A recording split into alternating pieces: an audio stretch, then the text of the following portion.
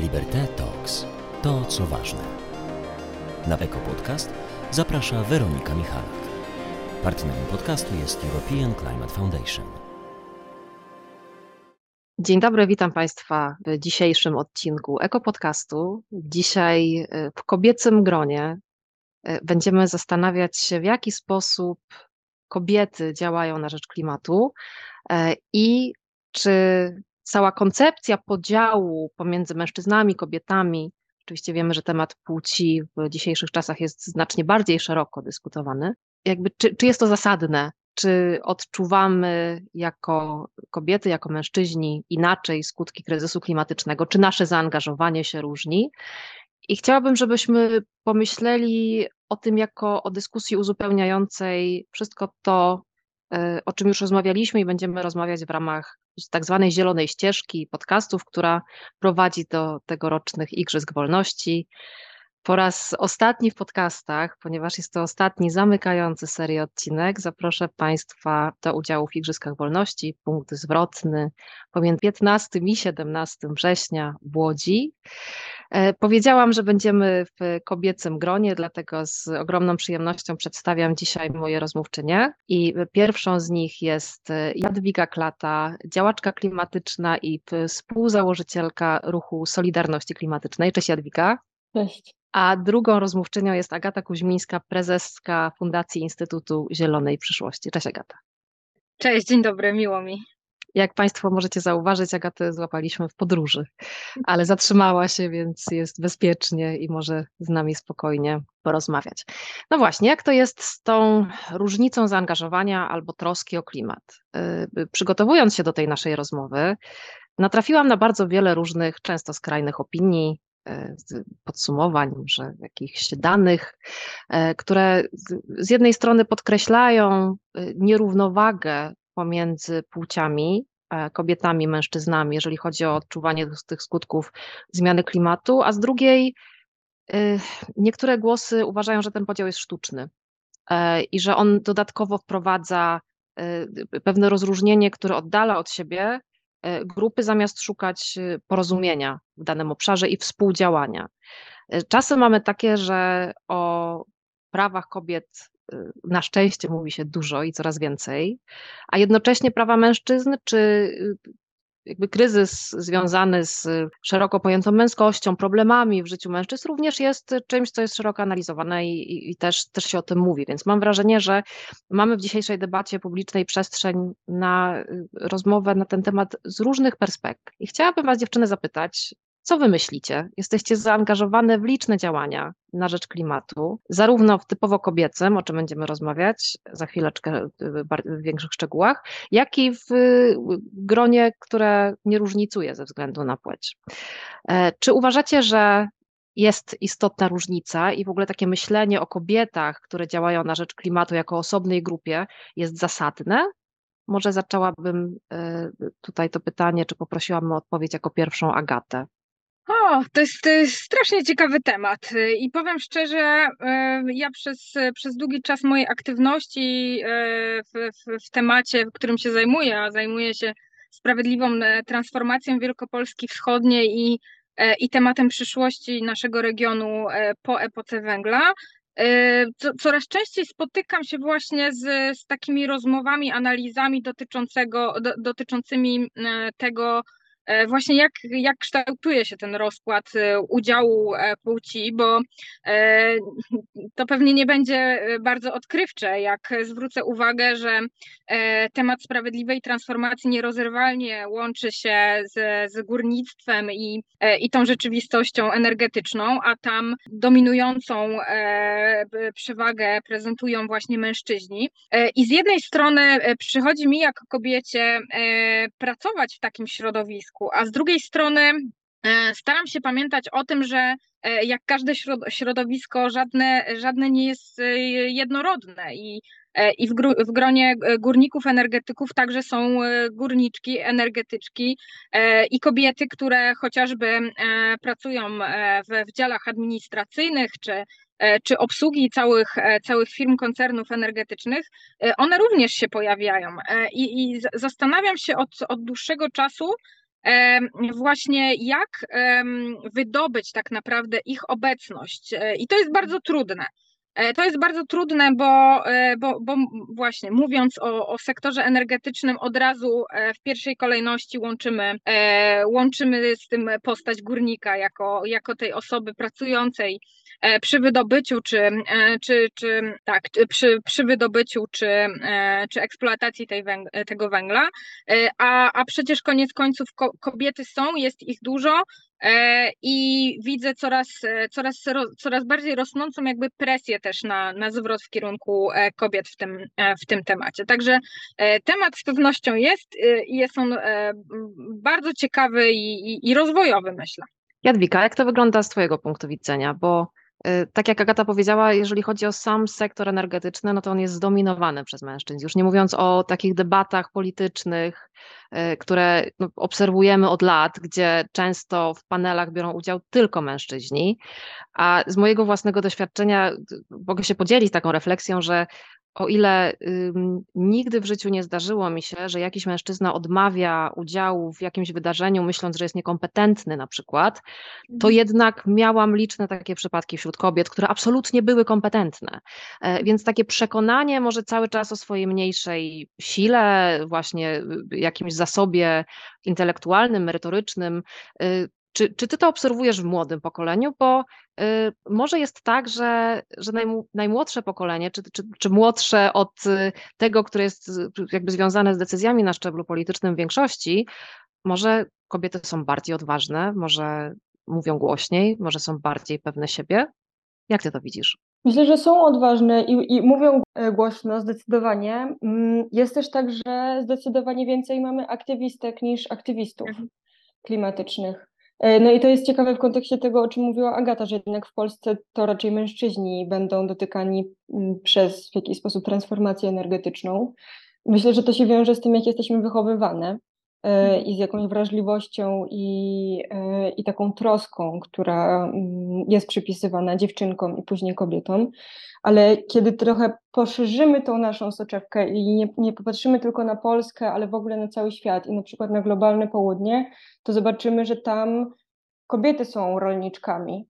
Kobiety mają kontakt z wodą, z ziemią i z żywiołami i to one też są dotykane przez katastrofę klimatyczną i przez zmiany, które zachodzą w związku z tym. I kobiety też mają doświadczenie migracji, które jest bardzo ciężkie i bardzo trudne i widzimy to też na granicy polsko-białoruskiej, gdzie po prostu kobiety z dziećmi, kobiety w ciąży spotykają się z przemocą. I są wystawiane po prostu na bardzo duże niebezpieczeństwo. Więc ja myślę, że ta siła, którą młode osoby, młode dziewczyny na globalnej północy znajdują w sobie, wynika trochę z tego, że to znaczy, nie wiem, ja mam takie doświadczenie, że jestem kobietą, w jakiś sposób dotyczy mnie cykliczność, dotyczy mnie krew, dotyczy mnie doświadczenie bólu, które jest jakby bardzo cielesny, że mi jest łatwo się połączyć z ciałem i w związku z tym też jest mi łatwo myśleć o procesach, właśnie o tej cykliczności Ziemi, o tym, co jest cielesne w takim bardzo szerokim tego znaczeniu. I że to jest mądrość, która również jest tam na tym globalnym południu. I ja też mam świadomość tego, że na przykład jeśli postępuje faszyzacja w danym kraju, która będzie postępowała ze względu na coraz większy chaos klimatyczny, to również kobiety będą dotykane przez tą faszyzację, przez jakby kolejne, nie wiem, zakazy, kolejny wzrost, eskalację przemocy.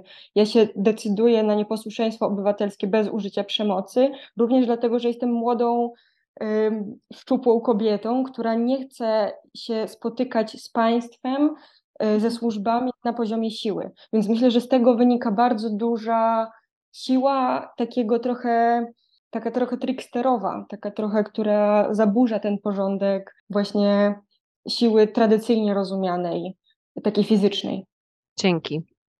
Dziękuję Ci też, że wspomniałaś o tych skutkach na globalnym południu, czy w krajach często rozwijających się, które faktycznie w bardzo nierównomierny sposób dotykają mężczyzn i dotykają kobiety. A jak myślicie, czy kobiety mają właśnie, trochę nawiązując do tego poczucia ciała, może cykliczności, może tego, że jesteśmy uczone jako dziewczynki podejścia, właśnie otaczania kogoś troską.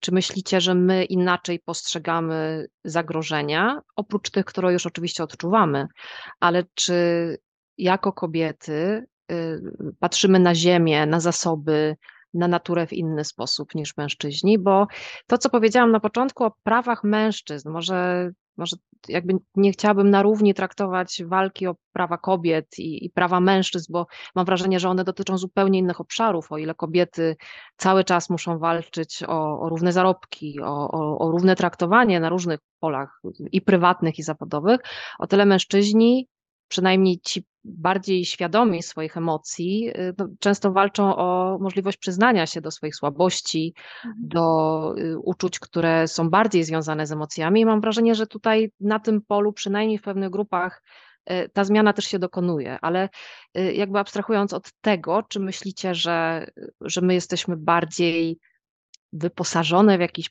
pakiet emocji, które też obejmuje troska? Może ja to mówię tak troszeczkę kolokwialnie, sama słyszę, jak to brzmi, ale mam nadzieję, że wiecie, o co mi chodzi. Czy my jako kobiety podchodzimy inaczej do ziemi, do matki natury, do przyrody? Tak, ja myślę, że to jest główna motywacja tego, dlaczego kobiety w ogóle interesują się tym tematem i chcą w nim działać. Ja mam wrażenie, że takim, nie tylko obserwując siebie, ale chociażby obserwując też grupę kobiet, które działają razem ze mną w temacie transformacji, nie tylko w Wielkopolsce Wschodniej, ale w innych regionach węglowych. Ciekawym spostrzeżeniem jest to, że to jest właśnie głównie grupa kobieca. Z jakiegoś powodu częściej właśnie aktywistki klimatyczne, czy w ogóle kobiety pracujące, czy aktywne w organizacjach społecznych idą w takie tematy i zaczynają się tym interesować i chcą mieć na to wpływ, tak? Z jakiegoś powodu ja sama po sobie właśnie mówię, czuję, że kieruje mną taka właśnie troska. Na takiej zasadzie, że trochę jak taka matka, oczywiście w cudzysłowie, idąc za tą lekką przesadą, którą ty, Weronika, że tak powiem, zapoczątkowałaś, ale to jest trochę to. Mam takie poczucie takiej odpowiedzialności, nie? Że ktoś, nie chcę nawet wskazywać palcem kto, ale ktoś z jakiegoś powodu podjął chociażby w moim regionie takie, a nie inne decyzje, z którymi dzisiaj się mierzymy. Ja z jakiegoś powodu czuję w sobie odpowiedzialność wsparcia tego, zajęcia się tym. Czy to wynika z mojej kobiecości? Chcę wierzyć, że tak, bo ta kobiecość daje mi siłę, nie? I to jest to, o czym powiedziałaś, takie poczucie połączenia właśnie z naturą, jako matką naturą, mi daje bardzo dużą inspirację i właśnie taką energię do tego, żeby się tym zajmować. Więc ja myślę, że zdecydowanie jest coś na rzeczy. A ty, Jadwiga, widzisz różnicę pomiędzy podejściem aktywistek i aktywistów? Już powiedziałaś o tym, że aktywistek jest więcej, tak? Ale kiedy rozmawiacie pomiędzy podejściem czy motywacją aktywistów klimatycznych i aktywistek, ty zauważasz tę różnicę? Tak, zauważam. Chcę trochę kontynuować też ten wątek matki i w ogóle rodziców, bo mam to szczęście, że teraz znam trochę osób, które działają właśnie klimatycznie i mają to doświadczenie czy macierzyństwa, czy tacierzyństwa i to zmienia wszystko. To, że jest bardzo fizyczna osoba z krwi i kości, która symbolizuje te kolejne pokolenia, o których przecież często mówimy, daje jakąś ogromną odwagę. I ja też mam takie doświadczenie. Pamiętam, że jak jeszcze byłam mała, z moimi siostrami i z mamą oglądałyśmy film dokumentalny i tam była jedna scena, w której lwica po prostu rozszarpywała jakiegoś innego drapieżnika właśnie w obronie swoich młodych. I ja pamiętam, jak moja mama powiedziała mi i moim siostrom, że ja tak was będę zawsze bronić. Że cokolwiek się nie wydarzy, to po prostu ja będę dla was silna i znajdę w sobie coś, co sprawi, że będę w stanie obronić moje dzieci. I ja myślę, że może nie trzeba być rodzicem, może nie trzeba być matką, ale znalezienie tych małych lwiątek i znalezienie w sobie tej takiej miłości do czegoś, co się naprawdę chce ocalić, to daje ten moment, w którym ja mogę naprawdę działać, ponieważ wiem, że jest coś większego ode mnie, że jest coś ważniejszego. To może być dziecko, to mogą być bliscy, to może być jakiś ukochany kawałek po prostu ziemi, z którym się naprawdę jest związanym. Więc myślę, że to coś zmienia, w sensie ten rodzaj otworzenia się na miłość i że łatwiej jest to zrobić dziewczynom, łatwiej jest to zrobić pewnie też młodym osobom. Myślę też, że dziewczynom jest łatwiej się zaangażować, w sensie, że jeśli ja przychodzę do ruchu i widzę, że jest tam więcej aktywistek w ogóle w moim wieku, no to jest to jakiś rodzaj ułatwienia, ja mogę być bardziej swobodna. Ja bardzo często się spotykam z tym, że jednak chłopakom czy mężczyznom w ruchu klimatycznym jest trochę trudniej pozwolić sobie na tą swobodę, bo oni jeszcze się uczą tego, jak być w tej, nie wiem, niehierarchiczności, w tym takim dużym przepływie, który jest jednak podporządkowany jakimś takim niewypowiedzianym czasem prawom, więc dla mnie to jest o jakiejś też nauce, nie wiem, honorowania tej męskości i tego, że ona też coś innego może wnosić i takiego wręcz otwierania tych ruchów klimatycznych na bardziej męską energię i czerpania też tej mądrości, bo myślę, że zarówno jakby i to doświadczenie kobiecości, i to doświadczenie męskości mają coś do wniesienia dla tej naszej wspólnej sprawy. Przepiękna ta metafora o lwicy i o lwiątkach. Dziękuję, że się nią podzieliłaś.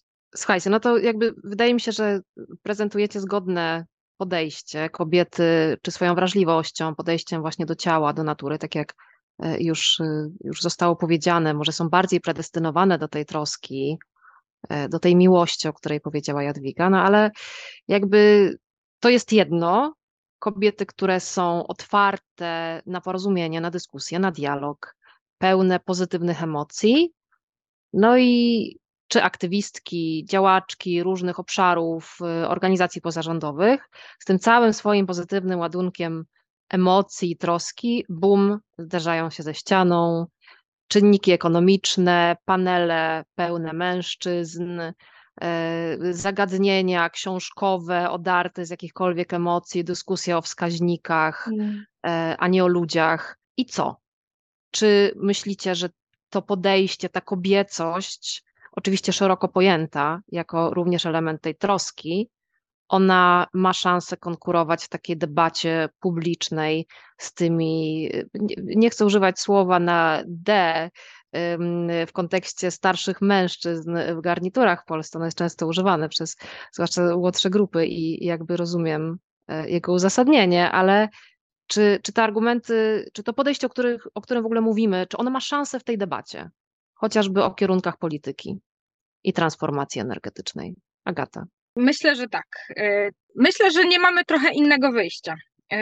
Taki, jak to się mówi, mamy klimat i jeszcze nie nadszedł ten moment, kiedy zmieniłyśmy tą rzeczywistość. Natomiast myślę, że ta siła kobiet, o której przed chwilą rozmawiałyśmy, zaczyna być coraz bardziej widzialna też w tej rzeczywistości. No, wystarczy spojrzeć chociażby na to, że ta presja na, nie wiem, równowagę w panelach, o których mówisz, jest coraz częściej spotykana i przestaje być dla kogoś czymś dziwnym, tak? Albo używaniem żeńskich form. To zaczyna być po prostu naturalne i nawet mężczyźni coraz mniejszą uwagę, myślę, do tego przywiązują. Natomiast ja myślę, że taką przewagą kobiecości i przewagą kobiet jest to, że my de facto potrafimy łączyć te dwa światy, tak? Bo mając w sobie ten naturalny kobiecy pierwiastek, tą energię, o której rozmawiamy od początku naszego spotkania, a z drugiej strony na co dzień funkcjonując w zupełnie innej rzeczywistości, myślę, że mamy taką umiejętność połączenia tych dwóch światów. I im bardziej i im częściej będziemy manifestować ten nowy porządek, nazwijmy to, tym myślę, że on przestanie być czymś nowym i zaskakującym, a stanie się po prostu nową normalnością, czymś oczywistym. Więc myślę, że to jest bardzo istotne, żebyśmy też wszystkie razem jak kobiety walczyły trochę o właśnie same siebie, o nasz interes, o to, żeby pilnować tych spraw, bo mężczyźni za nas tego nie zrobią. Przez tak długi czas im nie zależało na tym, żeby się troszeczkę posunąć na tym krześle dla nas, więc to my musimy się rozepchnąć. To my dzisiaj pokazujemy tą naszą moc i siłę i właśnie tak jak mówisz, to jest walka o naszą pozycję i ja myślę, że tak, że jedynym kluczem jest połączenie jednego świata z drugim. A jak ty to widzisz, Jadwiga, w kontekście waszego zaangażowania jako waszego ruchu albo aktywistek, aktywistów właśnie no głównie aktywistek w kontekście naszej rozmowy oczywiście, ale w kontekście zaangażowanie właśnie w tę dyskusję na szczeblu politycznym, bo mam wrażenie, że uwaga polityków, tutaj głównie chciałabym podkreślić mężczyzn, nie tylko polityczek, ale jakby jest coraz bardziej pojemna, jeżeli chodzi o właśnie uczestnictwo osób aktywistycznych w różnego rodzaju debatach, zwłaszcza w kontekście klimatu. Tak, no ja zawsze mam bardzo ambiwalentne podejście do tego, żeby w ogóle myśleć o takich ramach politycznych, bo mi się wydaje, że my potrzebujemy zmiany o wiele głębszej i o wiele, nie wiem, bardziej kulturowej niż politycznej i że rolą tak naprawdę osób spoza tego świata polityki, tych, które nie przywdziewają tego garnituru, które mogą wejść z zupełnie inną energią, nie jest teraz wchodzenie właśnie w ten świat polityki, tylko trochę rozsadzanie go, rozpływanie go i budowanie przestrzeni na to, żeby siedzieć z problemami. I to jest trochę to, o czym mówiłam, jeśli chodzi o jakiś kontakt z bólem kobiet, przez to, że nie wiem, co miesiąc po prostu mamy okres i bardzo często jest tak, że nas boli, to mamy jakąś taką, przynajmniej ja tak czuję w sobie, po prostu większą łatwość z tym, żeby przyznać, że kurde, mamy problem. Że naprawdę jest coś większego od nas i teraz zamiast zastanawiać się nad tym, jak możemy to rozwiązać na 20 różnych sposobów, najpierw usiądźmy i przyznajmy i poczujmy, że tam jest ból, że tam jest strach, że tam jest smutek. I wydaje mi się, że w momencie, w którym na przykład ludzie, którzy siedzą w polskim parlamencie, otworzyliby się na tą możliwość, że oni mogą w ogóle poczuć ten ból, że mogą zobaczyć, co się dzieje z naszym światem, być może ich decyzje polityczne byłyby podejmowane z innego miejsca. I jakoś ja swoją rolę chcę widzieć w ogóle w doprowadzeniu ich do tego miejsca. Hej, zobaczcie, co się dzieje. To nie jest teraz o tym, żebyśmy my w tym momencie napisali po prostu 15 nowych ustaw, tylko żebyśmy najpierw w ogóle przyznali, że jesteśmy w jednej wielkiej, nie będę przeklinać, prawda? No ja nie powiedziałam o dziadersach, teraz już wiadomo, jakie słowo mi chodziło, ale myślę, że możemy tak Dwa słowa się na zgodzić, D. że wiemy, o jakie kolejne słowo na D chodzi, tak. Więc ja myślę o tym, że trochę i w tej kontekście kobiecości dla mnie to też jest o tym, żeby niekoniecznie wchodzić na ten poziom teraz mierzenia się, kto się właśnie bardziej tam rozepcha albo kto zrobi większą karierę polityczną, tylko po prostu jakiegoś przełamywania tego i próbowania w ogóle mówienia, okej, jestem na po prostu panelu z politykami, naukowcami i z ludźmi, którzy teraz będą recytowali różne dane, ale ja tam wniosę swoją wrażliwość i ja tam wniosę perspektywę młodej osoby, która się po prostu boi o swoją przyszłość, albo ja tam wniosę, nie wiem, perspektywę matki, która ma dziecko i się o to dziecko boi, albo wniosę tam perspektywę osoby z doświadczeniem uchodźczym, która po prostu pokazuje już, jakby teraz już przeżyła skutki tego, co jeszcze bardziej nadejdzie. Więc ja trochę tak to widzę, jakieś takie myślenie o bawieniu się z tym systemem, trochę tańczeniu dookoła tego i patrzenia, co ten taniec może tym ludziom, którzy siedzą w garniturach i w swoich bardzo konkretnych zadaniach, co on może z nimi zrobić, bo być może oni mogą zacząć wychodzić z zupełnie innego miejsca do swoich obowiązków. A masz przykłady, czy znasz przykłady takich społeczeństw albo krajów, gdzie ta wrażliwość kobieca już przedostała się do tego, nazwijmy to mainstreamem? Trudne pytanie. W sensie ja myślę, że w ogóle to się dzieje jakoś cały czas. Ja teraz bardziej myślę na przykład o naszym polskim podwórku i o tym, co Jana Szostak zrobiła ostatnio jako osoba, która kandydowała z list po prostu Koalicji Obywatelskiej, jakiejś dużej partii i mówiła bardzo jasno o swoim doświadczeniu aborcji i o swoich postulatach po prostu humanitarnego zachowania wobec osób, które ubiegają się o azyl i próbują dostać się do Polski. I ona jasno mówiła o tym, że chce zrobić kulturalną, czułą rewolucję. I to się nie spotkało z dobrym przyjęciem przez świat polityki, ale moim zdaniem ona dla polskiej polityki w tym momencie zrobiła bardzo dużo i dla tej polskiej kultury, więc dla mnie to jest jedno z takich działań bardzo współczesnych dopiero, które nas dotknęły, które naprawdę może po prostu na coś wpłynąć i może pokazać, że zmiana polityczna nie musi być tylko określana wskaźnikiem tego, czy ktoś się dostał do Sejmu, czy nie. Agata, byłaś członkinią ruchu Kobiety a Klimat, czy Kobiety dla Klimatu. Tak. I mogłabyś podzielić się swoimi doświadczeniami? Jesteś kobietą dla klimatu? Czy to coś zmieniło w twoim podejściu, w twoim postrzeganiu kwestii klimatycznych? Ja początkowo miałam ogromny problem z tą grupą, bo nie ukrywam i nigdy nie ukrywam, że ja nie wywodzę się ze środowiska aktywistów klimatycznych. Bardziej wywodzę się ze środowiska osób właśnie aktywistycznych miejskich. I tak naprawdę właśnie połączył mnie z tym światem walki o klimat temat sprawiedliwej transformacji, bo okazało się, że właśnie duża część osób gdzieś tam z tych organizacji ekologicznych czy klimatycznych szybciej zauważyła ten proces niż ja z tej strony społeczno-ekonomicznej czy społeczno-gospodarczej. Natomiast ja wtedy właśnie się natknęłam na ogromną grupę osób zajmujących się klimatem, w dużej mierze kobiet, i to właśnie tam po raz pierwszy poczułam tą siłę kobiet, o której też dzisiaj rozmawiamy, bo nie zdawałam sobie wcześniej sprawy, że to jest taki temat, nie? Że coś, co dla osób klimatycznych, zajmujących się klimatem czy środowiskiem jest oczywistością, to dla mnie było czymś zupełnie nowym, więc można powiedzieć, że mnie ten klimat wciągnął troszeczkę i nauczył mnie właśnie tego patrzenia też przez pryzmat moich możliwości, moich kompetencji, czy oceny samej siebie przez pryzmat właśnie kobiety działającej na rzecz klimatu. Więc to było dla mnie bardzo ciekawe doświadczenie i przyznam szczerze, że no mówię, po raz pierwszy spotkałam się z tą grupą, ale zderzyłam się z tą energią.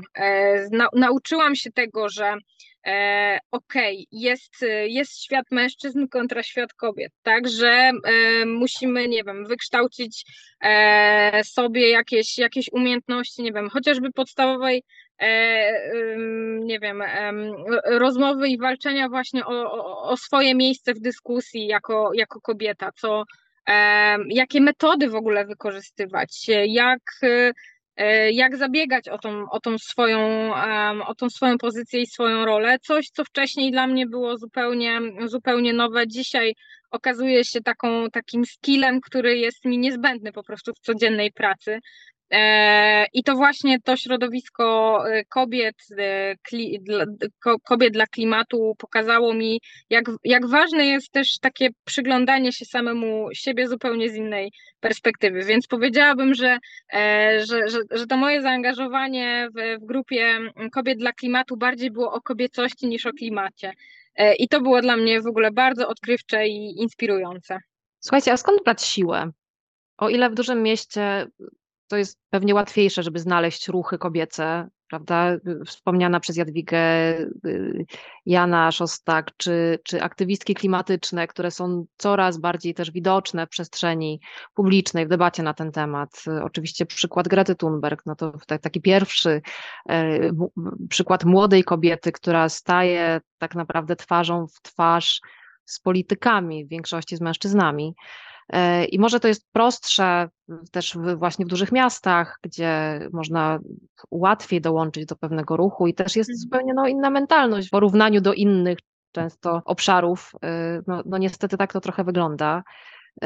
Ale skąd brać siłę do takiej walki? Bo to tak naprawdę sprowadza się do walki jednak.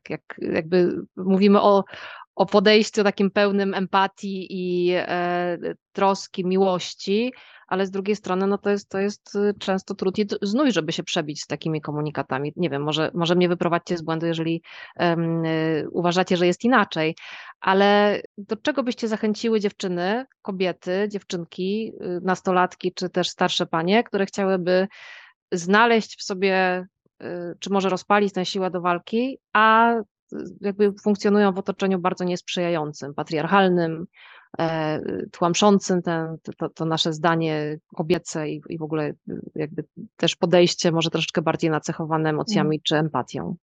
Jadwika? No chyba nie walczyć. W sensie dla mnie w momencie, w którym zaczynam walczyć, to bardzo właśnie wchodzę na ten poziom sporu, nie wiem, mierzenia się, kto jest silniejszy. I tak naprawdę już trochę w jakiś sposób rezygnuję z tych takich jakości, które niesie ze sobą kobiecość i trochę oddaję tą swoją siłę. No, dla mnie odpowiedzią o czerpanie tak naprawdę właśnie, nie wiem, i inspiracji i zasobów jakichś jest bycie z naturą po prostu. I to może być jakby na bardzo różnym poziomie i to wręcz w mieście jest o wiele trudniejsze, żeby naprawdę być blisko natury, takiej dzikości, która gdzieś tam się budzi. Więc w sensie, no bo to jest i na poziomie takim inspiracji i takim bardziej, no właśnie, nie wiem, jakichś metafor, które są o rodzeniu, o rośnięciu, o szukaniu światła, o poruszaniu się jak woda, o po prostu wianiu jak wiatr, albo po prostu na takim fizycznym poziomie, że jak się patrzy na kolor zielony, to spada poziom hormonu stresu. Więc gdzieś dla mnie to może być wielowątkowe połączenie. I myślę też o tym, że natura ma to w sobie, że kiedy patrzę, nie wiem, na drzewo, na liść, to liść się nie denerwuje, że jest tylko liściem i że jest mały i że jest częścią jakiegoś większego organizmu, tylko że ma gdzieś swoje miejsce. I ja głęboko wierzę w to, że każdy człowiek też ma jakieś swoje miejsce, ma jakąś swoją misję do wypełnienia, ma coś, dlaczego został tutaj na tej ziemi zrodzony. I dla mnie to też jest o tym, po prostu o szukaniu jakby tego swojego miejsca i zrozumienia, że właśnie ja nie muszę o to walczyć, tylko mogę, nie wiem, posłuchać, mogę próbować różnych rzeczy, żeby właśnie znaleźć się w tym miejscu. I w momencie, w którym jakby się znajdzie to i zobaczy się na przykład to drzewo, że jest się częścią tego większego drzewa, częścią jakiejś społeczności, która jest przecież globalna, bo mówimy o Janie Szostak, o Grecie Thunberg, ale możemy też przywołać Vandanę Shivę, która przecież robi wspaniałą robotę w Indiach, czy wiele jakby innych kobiet, które po prostu które działają. Alicji Pataszoni też przychodzi do głowy po prostu w Brazylii, osoba, która broni wybrzeża brazylijskiego przed wycinkami lasu. Jakby zobaczenie tego większego organizmu i tego, że ja jestem tylko jego częścią, więc nie muszę wykonywać całej roboty, jest takim dla mnie osadzeniem się też w swojej mocy. Po prostu. I ja też wtedy mam takie poczucie, że nie muszę nikomu już dalej udowadniać. W sensie, że jeśli ja siedzę dokładnie w tym miejscu, w którym ja mam siedzieć, to ten, kto chce posłuchać, ten posłucha, ten skorzysta, a jeśli to dla kogoś nie jest wartościowe, to jakby nie przywiązuję się do tego, co te moje słowa z tym zrobią, czy moje działanie. Piękne podsumowanie, ale jeszcze chciałam oddać głos Agacie. Jak to wygląda z twojej perspektywy? Dzięki. Tak, no ja mam perspektywę też osoby mieszkającej właśnie w mniejszej miejscowości i powiem szczerze, Jak sobie myślę nad tym twoim pytaniem, to odpowiedziałabym, że ja nie działam dlatego, że jestem kobietą, tylko działam i przy okazji jestem kobietą i szukam jakby co mi dobrego to daje do tego mojego działania. Ja jestem osobą, która patrzy pozytywnie i szukam raczej rozwiązań niż przeciwności i tak naprawdę nigdy się nie zastanawiałam nad tym, czy jakbym nie była kobietą, to czy byłoby mi łatwiej, tak?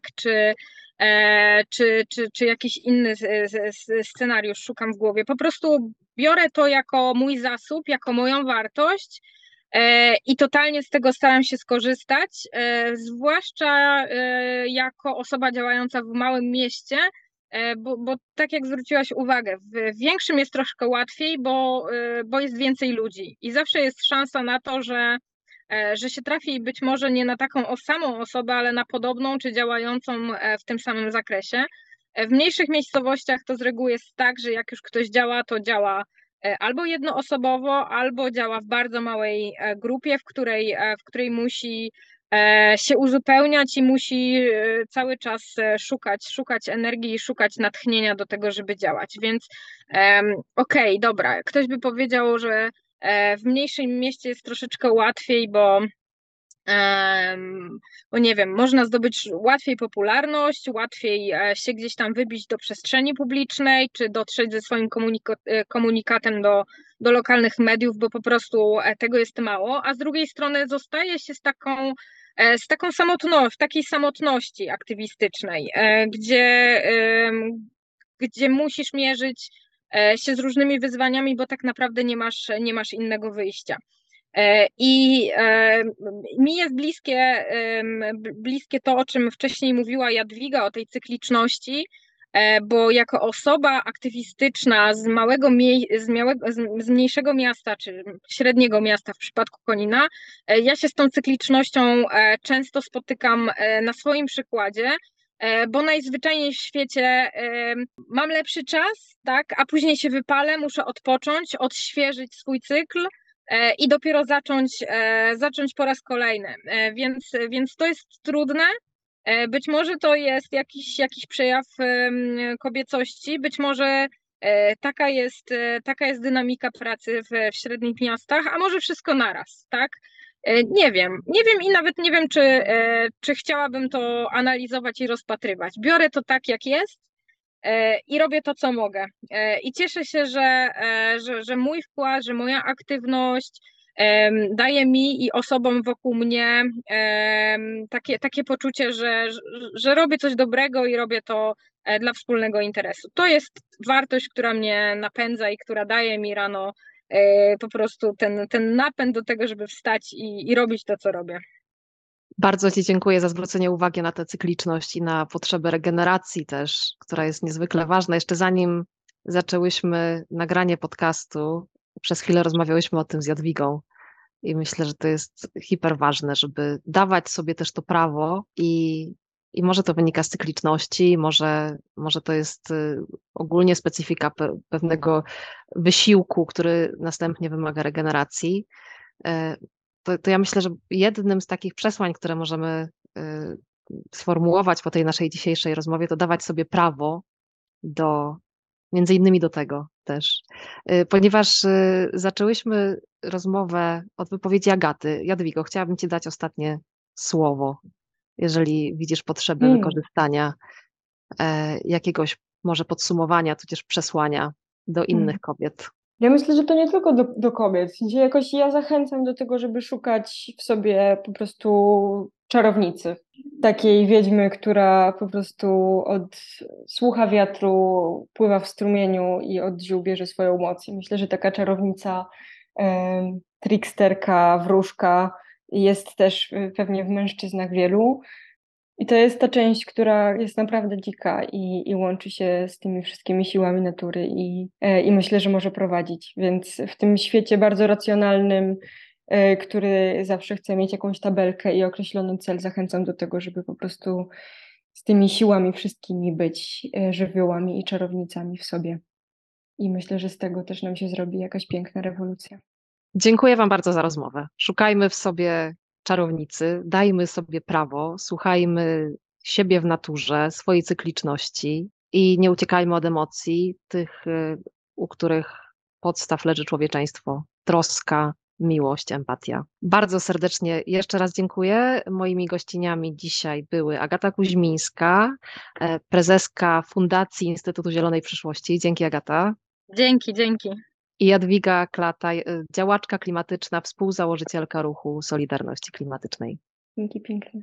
Bardzo Państwu również dziękuję za wysłuchanie tego odcinka i zapraszam do kontynuacji również tej rozmowy podczas Igrzysk Wolności, czyli punktu zwrotnego 15-17 września tego roku. Ja tylko przypomnę, że nasze rozmowy, rozważania i spotkania powstają dzięki zaangażowaniu Liberté i European Climate Foundation.